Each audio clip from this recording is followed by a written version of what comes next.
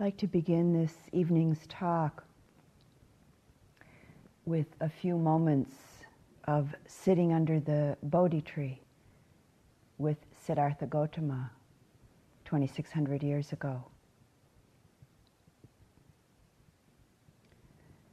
Towards the end of that long and now famous night under the Bo tree, and after Mara, the personification of all of the dark and potentially destructive forces in the mind,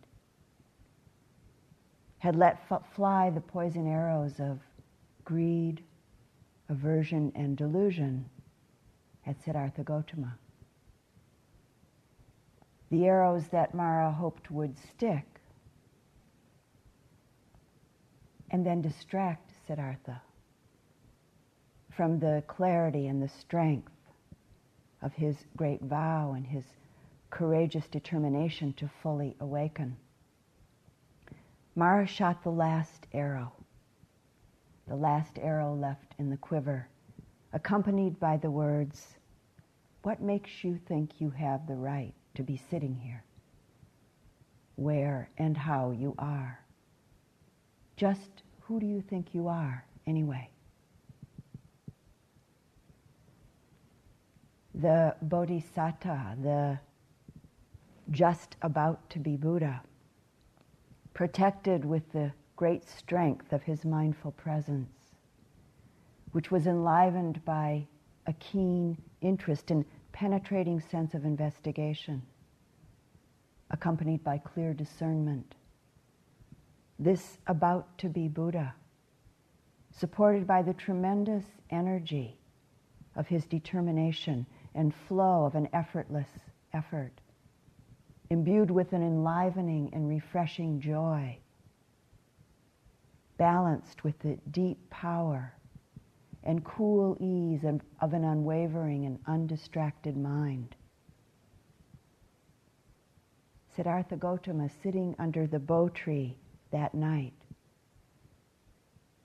with unshakable stability, with an evenness and balance of receptive presence, as though he were an immovable mountain.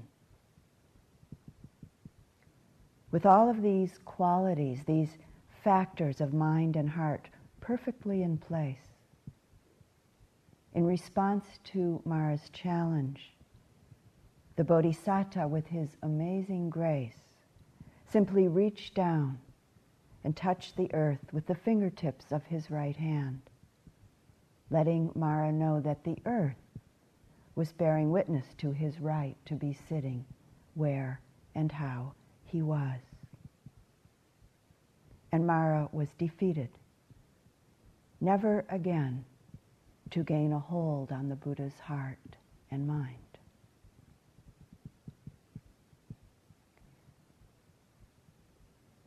And so we sit, maybe not always quite like the Buddha, but we sit, we practice, we sit and walk, practicing here in retreat over a couple of weeks, or for some of you, over many months. And all of you, all of us, have practiced and will most likely practice intensively again, in other places, at other times, alone and with others. Our aspirations and determination are often clearly and strongly felt and known, though there are, at times, a paling of them. And maybe even occasionally, they're forgotten in the unfolding of our lives. But certainly for us, more often than not, they're woven into the constitution of our lives. And so as we do practice over the years, through this lifetime, the particular qualities of mind and heart that were so perfectly matured, unfabricated, and prompted, and at that amazing point in time, all perfectly in place, when Siddhartha, that night under the bo tree, sat. As we practice, these capacities of mind and heart continue to grow, continue to deepen and develop, continue to mature, and be known within ourselves. It's inevitable, actually, that this happens if we keep practicing.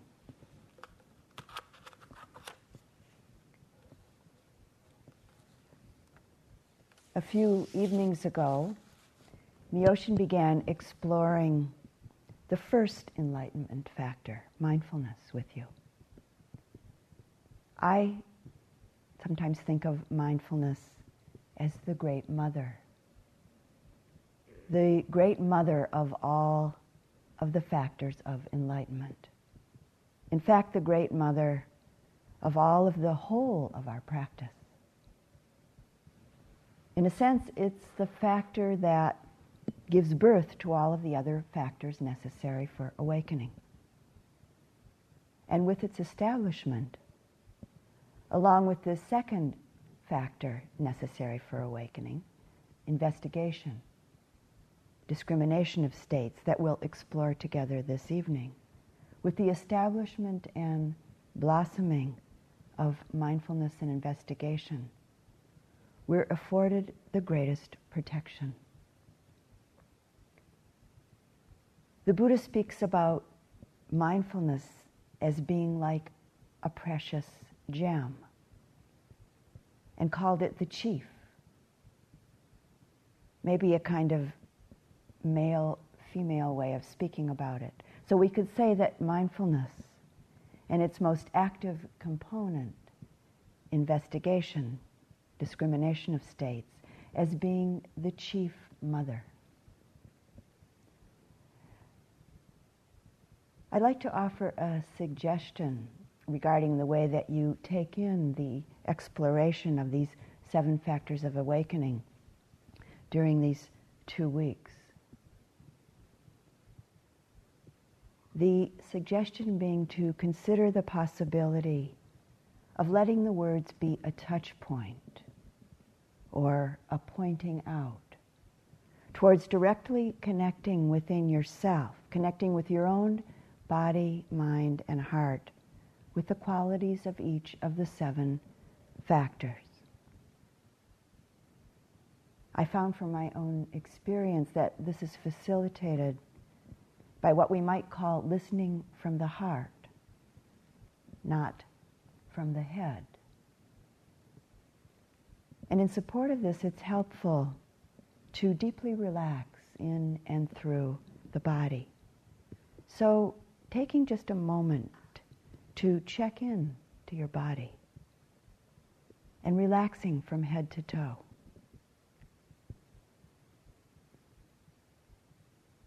Dropping into the body with a bright attention. Relaxed and brightly alert at the same time.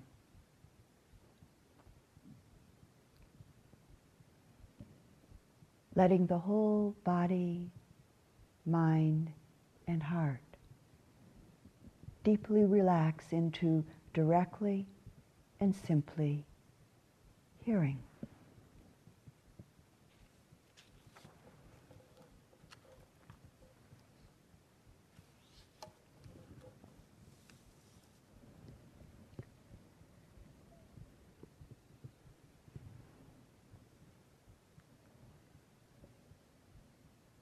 What is it that enables us to move towards taking on being a Buddha?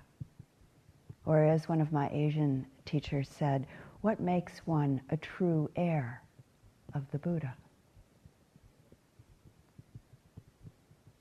There's a term used in Buddhism, Ehi Passika, come and see.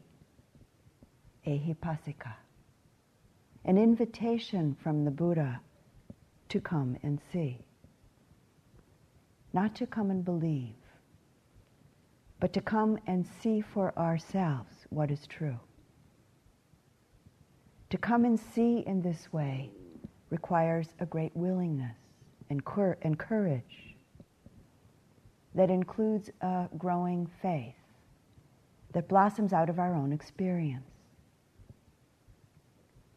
A willingness and courage to look deeply, directly, and honestly into the body, the heart, the mind, without relying on what others say, without relying on what others say is true through what we may have heard or read. To come and see in this way requires that we don't settle into the inertia of our habitual perceptions of the relationships to and our identifications with our inner and outer experiences. The willingness and courage to look directly, deeply, and honestly into the body, the heart, and the mind is the quality that keeps practice alive from the very beginning of our practice and on through the many, many years of our practice.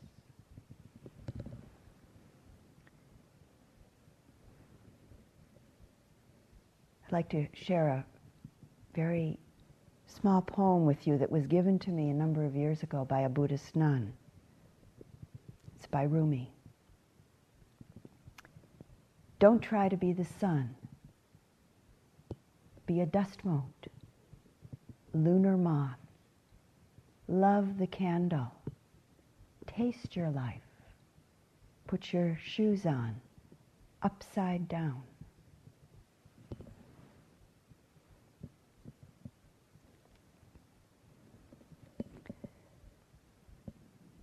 So this evening we'll explore this second factor, the second enlightenment factor. Investigation or discrimination of objects, or investigation of states, as it's often translated, with mindfulness being the first factor, the mother factor. The Buddha spoke about mindfulness being needed in all instances as a seasoning of salt in all sauces. Mindfulness is a refuge for the mind, a refuge for the heart. And as I mentioned, this is the factor, along with investigation, that affords us our greatest protection. Investigation, discrimination, is the activity of mindfulness, we could say. It's the activity of discernment. It illuminates the object. We see the object of our mindfulness clearly. Investigation has the potential to penetrate and illumine things, to illumine their particular individual characteristics, and to light things up right into their core, to show us their universal essence, to, in fact, illumine the true nature of things. This factor of enlightenment has the potential to dispel darkness, the darkness of delusion, the darkness of not seeing, the darkness of ignorance, of ignoring how it is. Investigation eliminates bewilderment and confusion.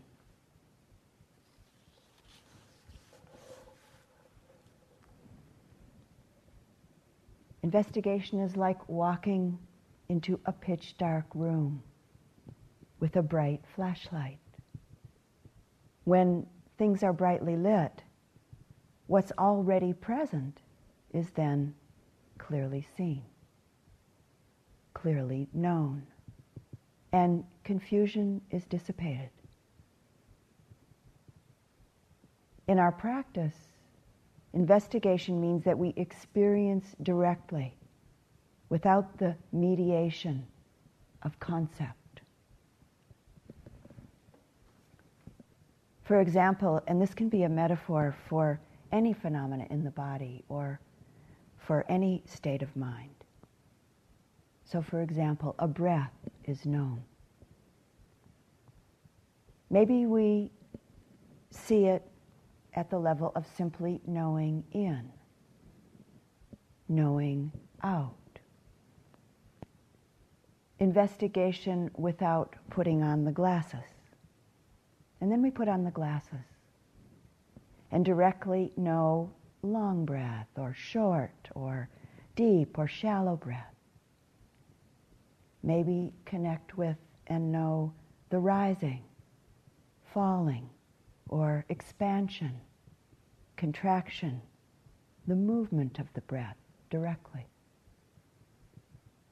Or directly experience and know tightness, softness. And then we look through the microscope, the lowest power lens. The breath is known through the whole in-breath, from beginning to end. The whole out-breath is known from beginning to end. And then maybe, much to our surprise, we find that each in-breath and each out-breath is particulated, not the smooth, ongoing experience that we're used to.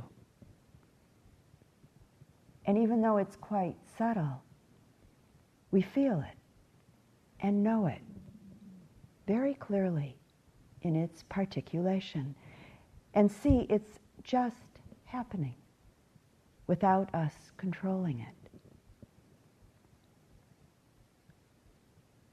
We relax more. Interest is even brighter. The microscope's lens powers up. The concept of breath falls away. Rising and falling movement in the belly is clearly felt and known. Maybe the most predominant experience is a particular flavor of vibration with each rising, and another particular flavor of vibration with each falling movement. Who's breathing? Who's breathing? And then maybe the microscope lens powers up again. We notice something happening in the heart, just a split second before the vibration of the rising movement begins, and just before the vibration of the falling movement begins. And so it might go. Breath isn't what we thought it was. Or at least for the moments we've stopped thinking about it and are just simply, directly, and mindfully investigating the experience with a deep and complete trust in these moments. A trust that this is just enough. Nothing else needs to be done. The mind, the heart is open, receptive, spacious, and connected directly to experience.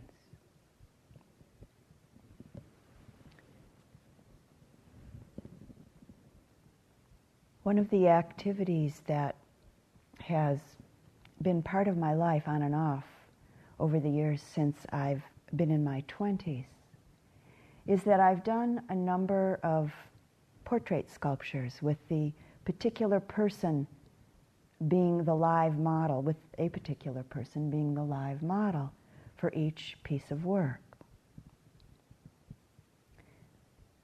This work has been a deep and powerful direct practice and metaphor for practice for me. And at least in part, particularly in relation to the cultivation of insight into the enlightenment factors that we're exploring.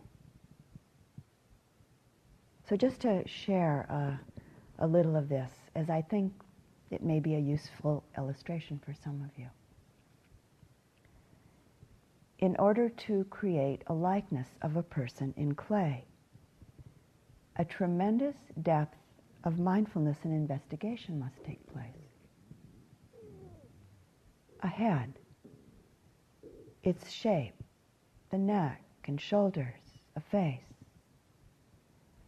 How to see the whole of it, and then know it both in its wholeness and in its particulars, so that the knowing can be transferred through the mind, heart, and body, and out through the hands and fingers into the clay.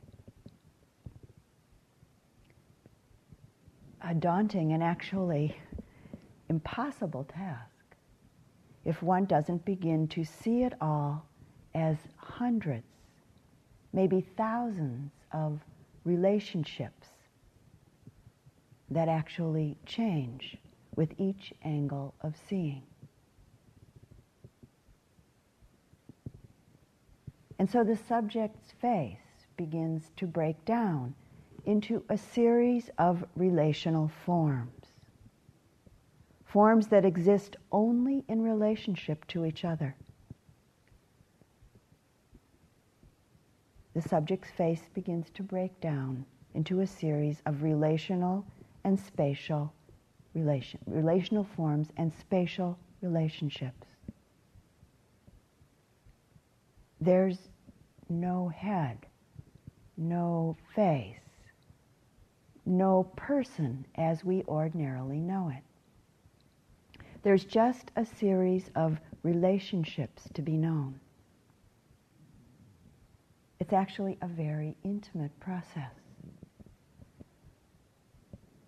Much more so than if I keep looking at the whole image. The completely unique characteristics of the face in front of me become very clearly and deeply known, but not as any fixed or separate entity. The universals of all human faces become known intimately. The concepts of solidity, fixedness, separateness lose their habitual potency and actually quite thoroughly fall away in moments. What is a nose? An eye? A chin? Seeing and knowing through the microscope of an open-hearted and deeply connected mindful investigation from changing angles, moment after moment. Seeing and knowing the space between the inside corner of an eye in relationship to the downward slope of the eye's lower edge, in relation to the bulging curvature of the eyeball as it rounds out to touch the lower edge and corner of the skin around the eye, and on and on and on. And all of this seeing and knowing coming out of my fingers and forming the clay, little by little by little. And seemingly magically, a face emerges out of the clay, a face that bears the likeness and projects some of the quality of the liveliness of this human being sitting in front of me.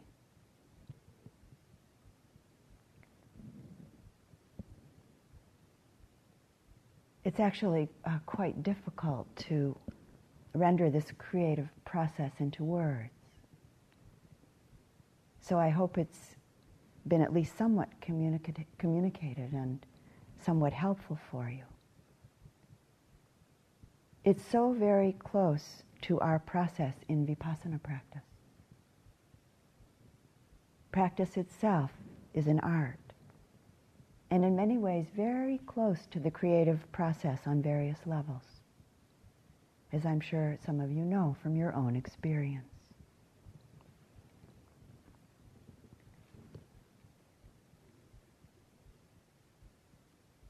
The nature of things quite naturally reveals itself. It's not hidden. We enter into the mystery through the intimacy of our practice, rather than staying at a distance, rather than staying separate from it.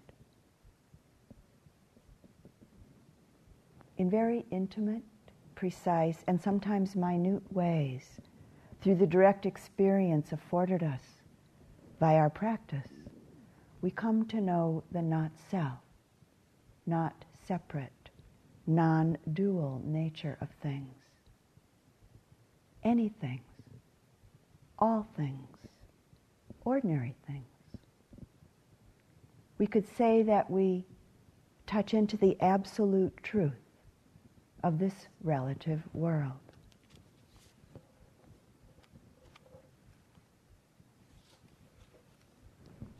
Mindfulness and investigation of states are grounded in an open-hearted, spacious receptivity to whatever is occurring.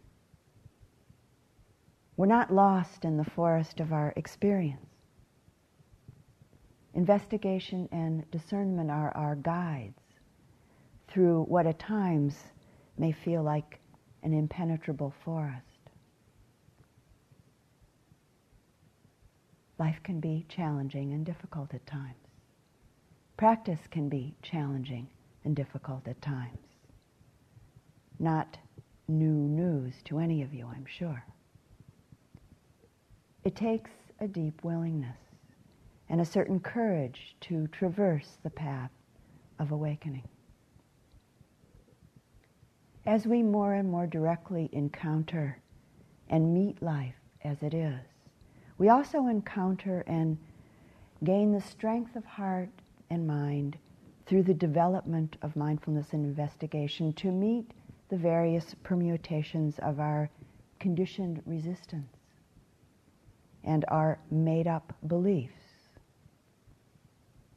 make-believe ideas of how we think it is or how we want it to be. Or we just simply encounter our often long-standing habits of a way of being, our way of being, in relationship to the feeling tone, for instance, of various experiences, or our habitual way of relating to the various states of mind that come up in relationship to what comes up in our life, what comes up in our practice.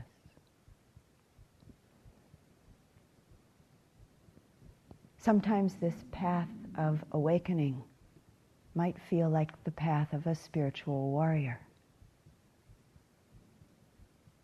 Many people, much of the time, view experience and view their lives as a string of blessings or a string of curses.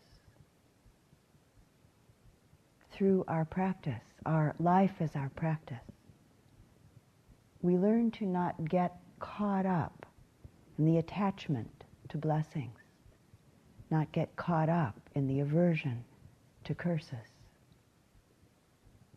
With practice as the ground of our life, we learn to relate to life and to view life as a continual opportunity to deepen our practice and understanding,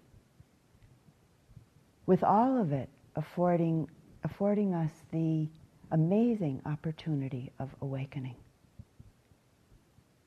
which at times can sometimes feel like spiritual warriorship.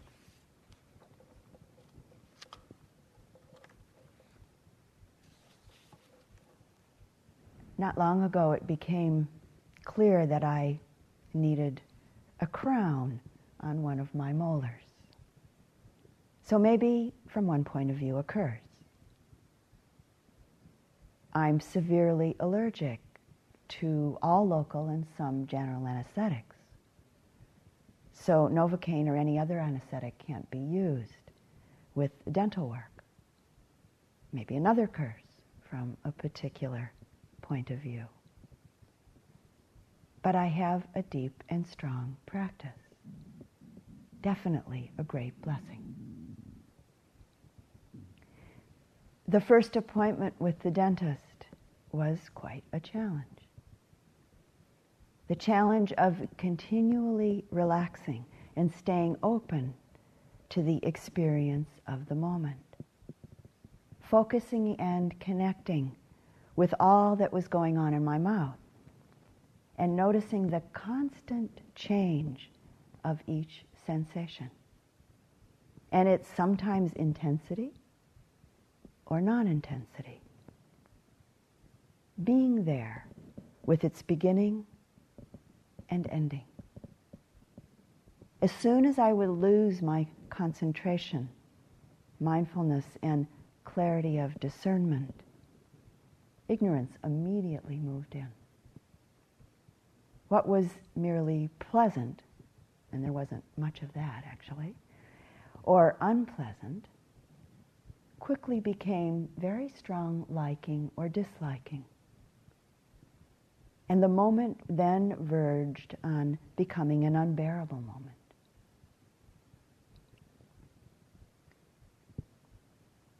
It was in moments a great surprise to me how easy it was to be there, to actually be there.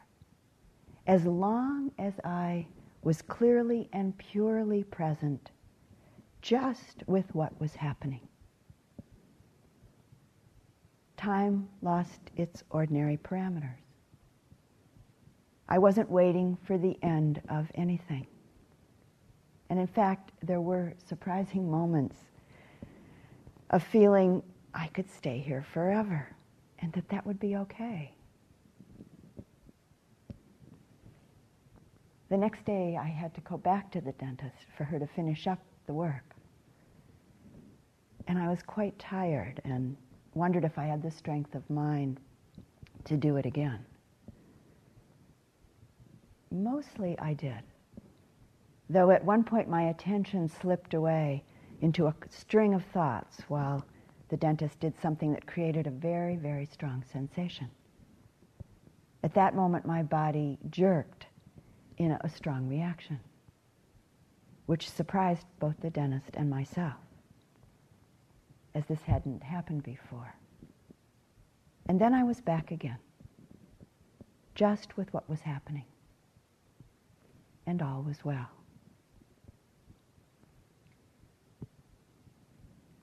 So what is a curse? What is a blessing?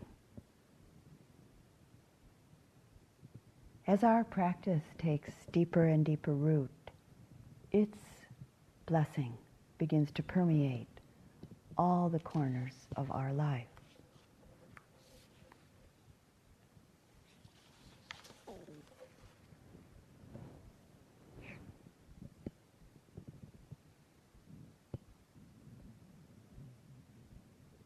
We can't expect or depend on something outside of our own mind and heart, or someone else to do it for us, to tell us where and how things are. The invitation is Ehi Passika. Come and see. We just simply need to connect directly with things right where we are, with a willingness and the courage to take a deep and honest look right here, right now. When we connect and see clearly, the next step is right in front of us, one step at a time.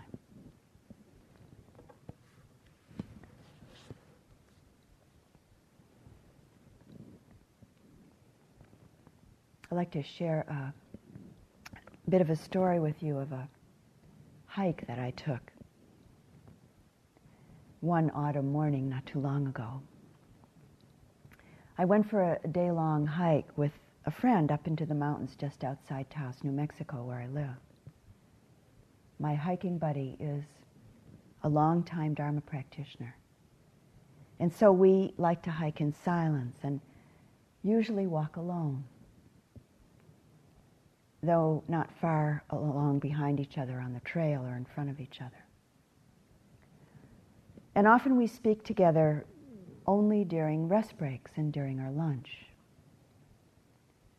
Hiking days like this for me and for my friend are some of our most treasured non-retreat practice times.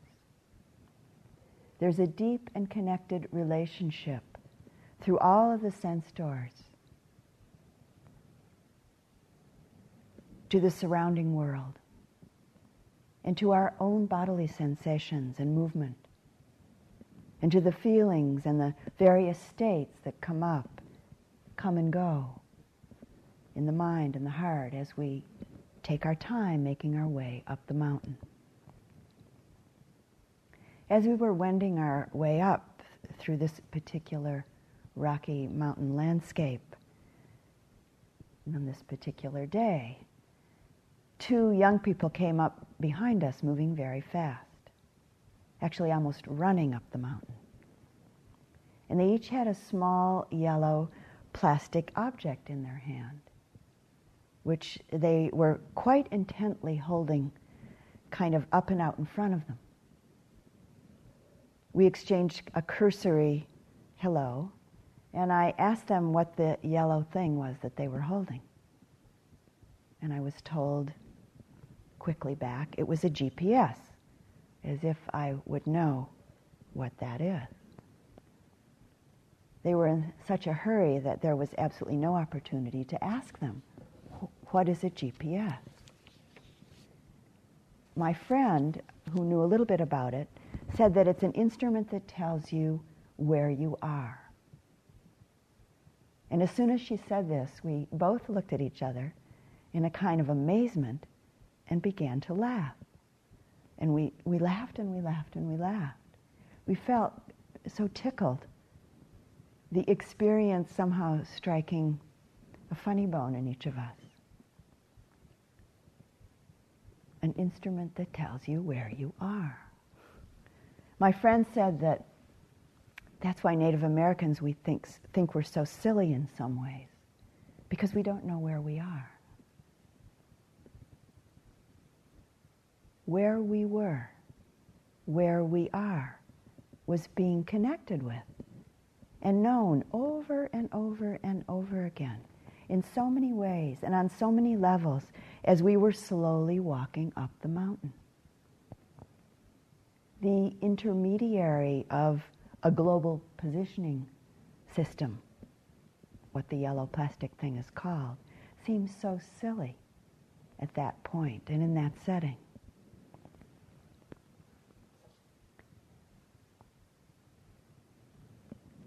This is a poem called Lost by David Wagoner. Stand still. The trees ahead and the bushes beside you are not lost. Wherever you are is called here. And you must treat it as a powerful stranger. Must ask permission to know it and be known. The forest breathes. Listen. It answers. I have made this place around you. If you leave it, you may come back again, saying, here. No two trees are the same to raven. No two branches are the same to wren. If what a tree, a bush does is lost on you, you are surely lost. Stand still. The forest knows where you are. You must let it find you.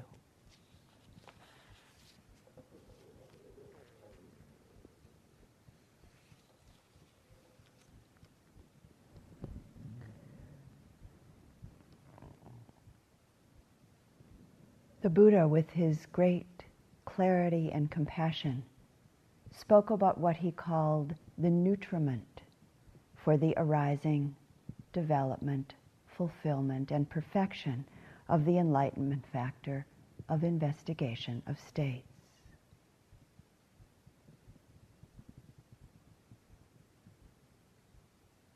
giving a wise and careful attention to beneficial and unbeneficial states, such as loving kindness, compassion, appreciative joy, equanimity, suffering, its cause and its end.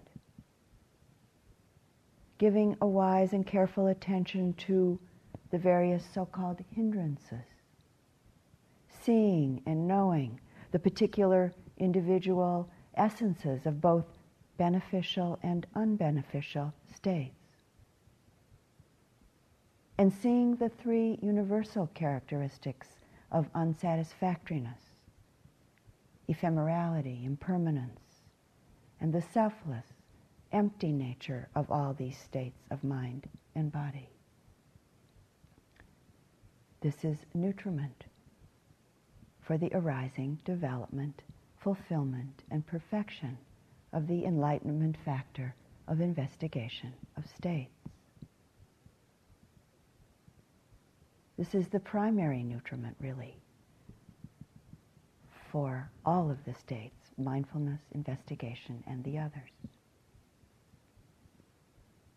It's with this aspect of practice that the primary factor is the primary factor in countering ignorance. The Buddha tells us to carefully and wisely attend to wholesome and unwholesome, low and high, dark and bright states, that this is nutriment for the arising, the development, the fulfillment, and the protection of the enlightenment factor of investigation of states. He says we should ask questions, and that we should reflect on the possibility of deep understanding. We're encouraged to associate with people who have understanding, and he suggests that we don't spend too much time with people who don't have understanding. He spoke about the internal purification of the heart and mind, and the external personal cleanliness as being like the light of a lamp's flame that arises with a clean lamp bowl, wick, and oil as its support. And that formations become evident to one who tries to comprehend them with a purified base, as the Buddha called it.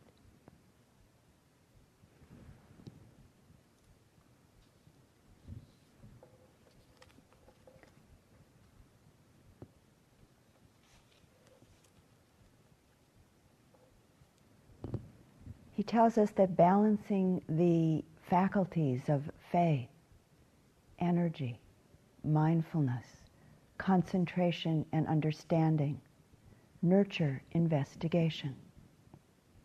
And he tells us to make a resolve to incline the mind, incline the heart towards this particular factor of enlightenment. Discrimination of bodily and mental states is a requisite for awakening, a requisite for the arising of wisdom. In this light, this particular enlightenment factor is spoken of as the wisdom factor. Investigation is what quite naturally brings about the direct penetration of the truths, the direct experience of knowing the unsatisfactoriness and the constant discomfort of the tension, the stress we experience in trying to get a sustaining and permanent satisfaction from any given experience, mental or physical. Discrimination of states is what quite naturally brings about the direct knowing of the cause of our suffering, our grasping and clinging identification to our constantly changing physical and mental experience. So quite clearly and obviously then, the investigation, the discernment of states is a most important requisite in the possibility of cutting through and letting go of, relinquishing the attachment, the clinging, relinquishing the identification that causes us so much pain. This is a quote from a Japanese philosopher and teacher who wrote the book The Way of Tea. They saw, before all else they saw, they were able to see. Ancient mysteries flew from this wellspring of seeing.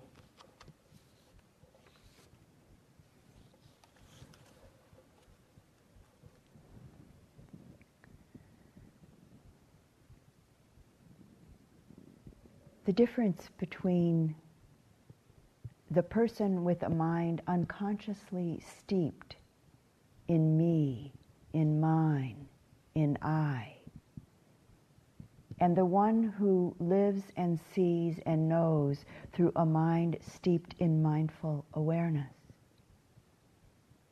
is that within the narrowness of the mind of me, mine, and I, there's a strong identification with all of the hopes and all of the fears that arise. And one tends to get caught in these thoughts, in all of the multi-hued manifestations of these thoughts. When the mind, the heart, is steeped in the factors of mindfulness and investigation, one isn't very often caught and thrown off or ruffled or confused by inner and outer events.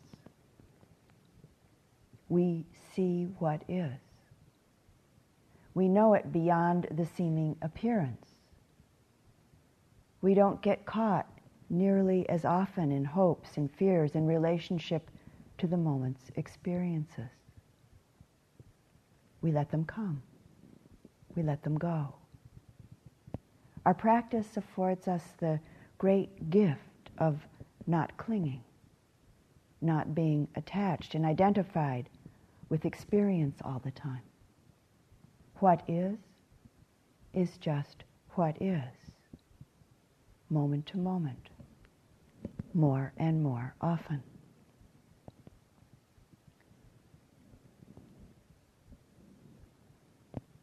The direct investigation and discrimination of states, body, heart, and mind, is what brings the deepest understanding. Otherwise, our understanding is only based on the intellect. It's merely cerebral understanding, a kind of imaginary understanding. And as I'm sure you know, at least some of the time, it's impossible to think our way out of tension, stress, confusion.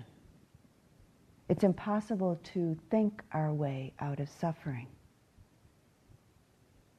And as we know, at least some of the time, it's impossible to think our way into truly letting go.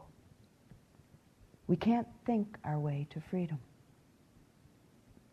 Awakening is beyond or beneath the intellect.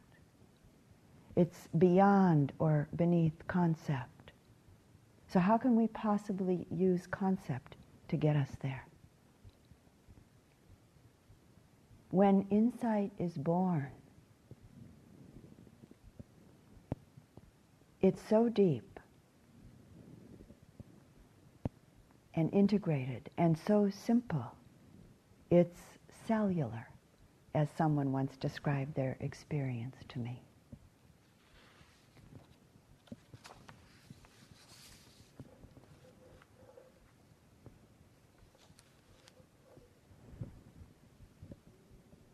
Nisargadatta Maharaj tells us the mind, the thinking mind, is interested in what happens, while mindful awareness is interested in the mind.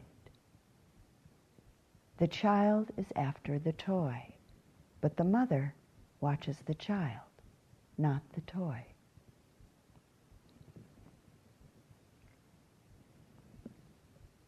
The Buddha's instruction for us is abiding in mindfulness. She or he investigates and examines whatever bodily or mental state has arisen and embarks on a full inquiry into it. On whatever occasion, abiding in mindfulness, a yogi investigates and examines that state with wisdom and embarks upon a full inquiry into it. On that occasion, the investigation of states, enlightenment factor, is aroused in him or her. And she develops it. And by development, it comes to fulfillment. So with investigation, we come into the light of wisdom, we could say. In reference to his own enlightenment, the Buddha said, "The I is born, knowledge was born, wisdom was born, understanding was born, light was born."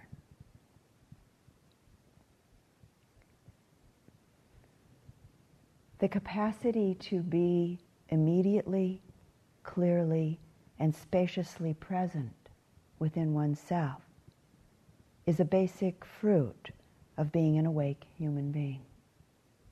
From this immediacy of presence, this mindful presence, there's a very natural flow of wisdom and compassion that connects us in the healthiest and most appropriate ways to however life is unfolding within our own body, mind, and heart, and in relationship to the life all around us.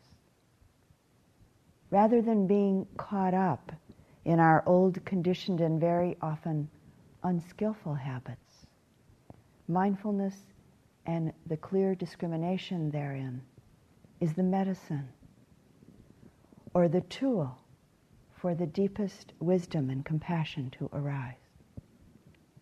This in turn provides us with the gift of engagement at its best. An awakened person, a real human being, as Sayadaw U Pandita speaks of one who is awake, is a truly healed person, and the greatest gift that we can offer to all beings in this world.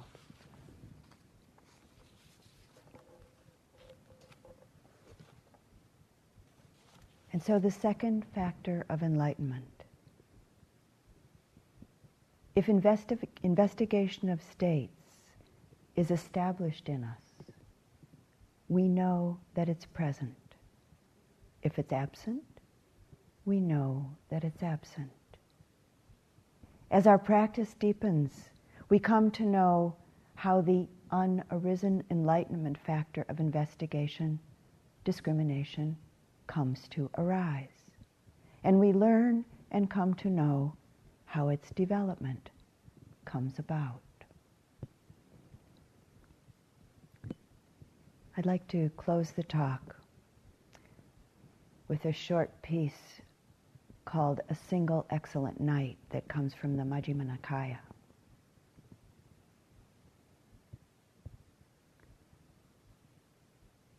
Let me not revive the past, or on the future build my hopes. For the past has been left behind, and the future has not been reached. Instead, with insight, let me see each presently arisen state. Let me know that and be sure of it, invincibly, unshakably. Today, the effort must be made. Tomorrow, death may come. Who knows? No bargain with mortality can keep him and his hordes away. But one who dwells thus ardently, relentlessly, by day, by night, it is in her in him, the peaceful sage has said, who has a single excellent night. And so let's just sit for a moment.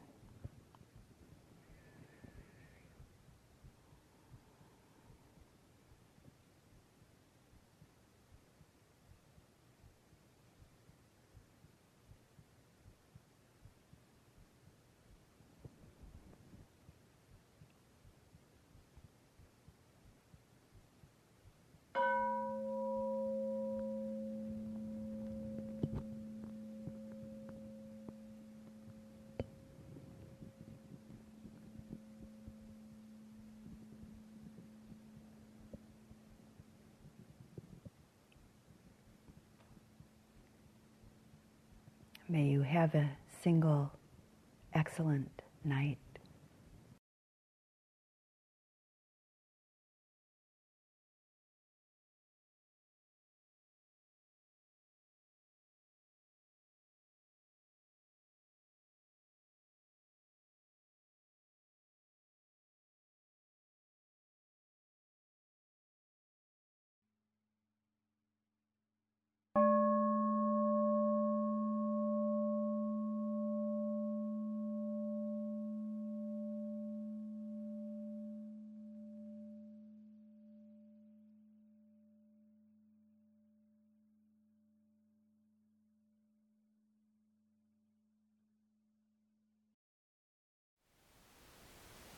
Thank you for listening. To learn how you can support the teachers and Dharma Seed, please visit dharmaseed.org/donate.